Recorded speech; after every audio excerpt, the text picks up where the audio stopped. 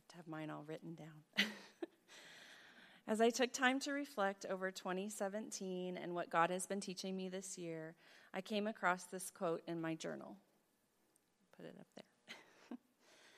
What if all the years, all the wandering and wounded ways, what if it all found fully sufficient grace just there?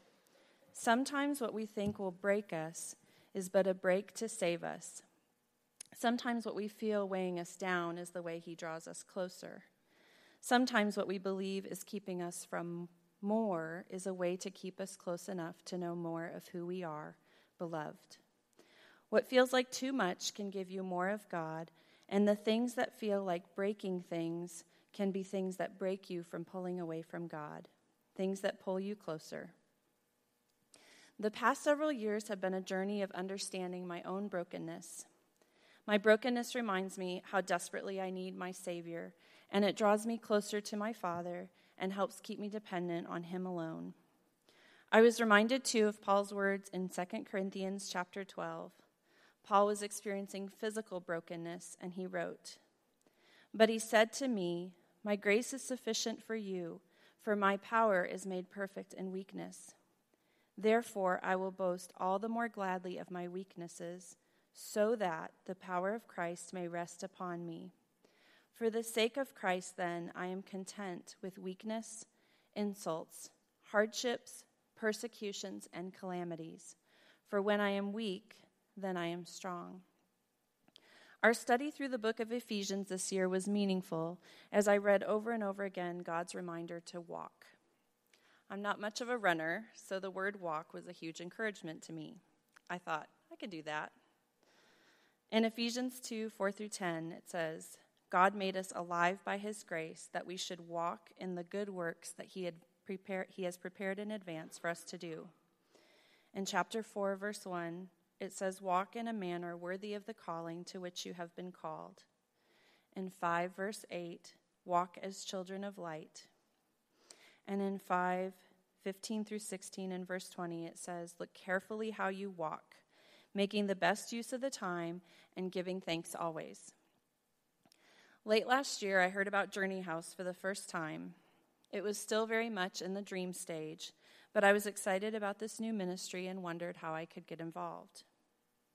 Journey House is a pregnancy resource center that will provide services to at-risk women facing an unplanned pregnancy.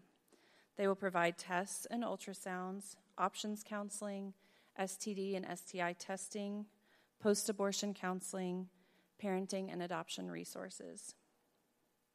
In July, I was asked if I had ever considered applying for the position of director.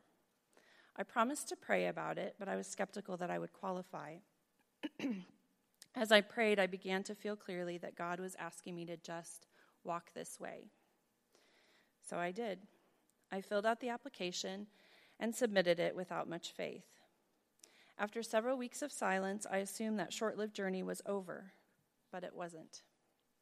I interviewed on a Friday in September and argued with God on the way home, asking why in the world he would want me to walk this way when my inadequacies were so evident. It all felt a little like Abraham, God asking me to walk in a direction without laying out the whole plan. I don't like that. I like to plan. I like to have notes. I like to know where I'm going and what it's going to look like when I finally get there. But God didn't give me all the details, and he didn't guarantee the end result. He just asked me to walk this way. Shortly after my interview, I was told they were pursuing someone with more experience.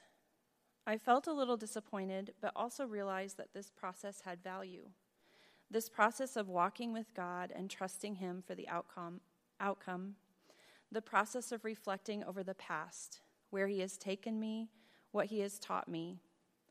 Through this journey, I began to see glimpses of how God has used my brokenness to teach me, to draw me closer in dependence to him and to bring glory to himself.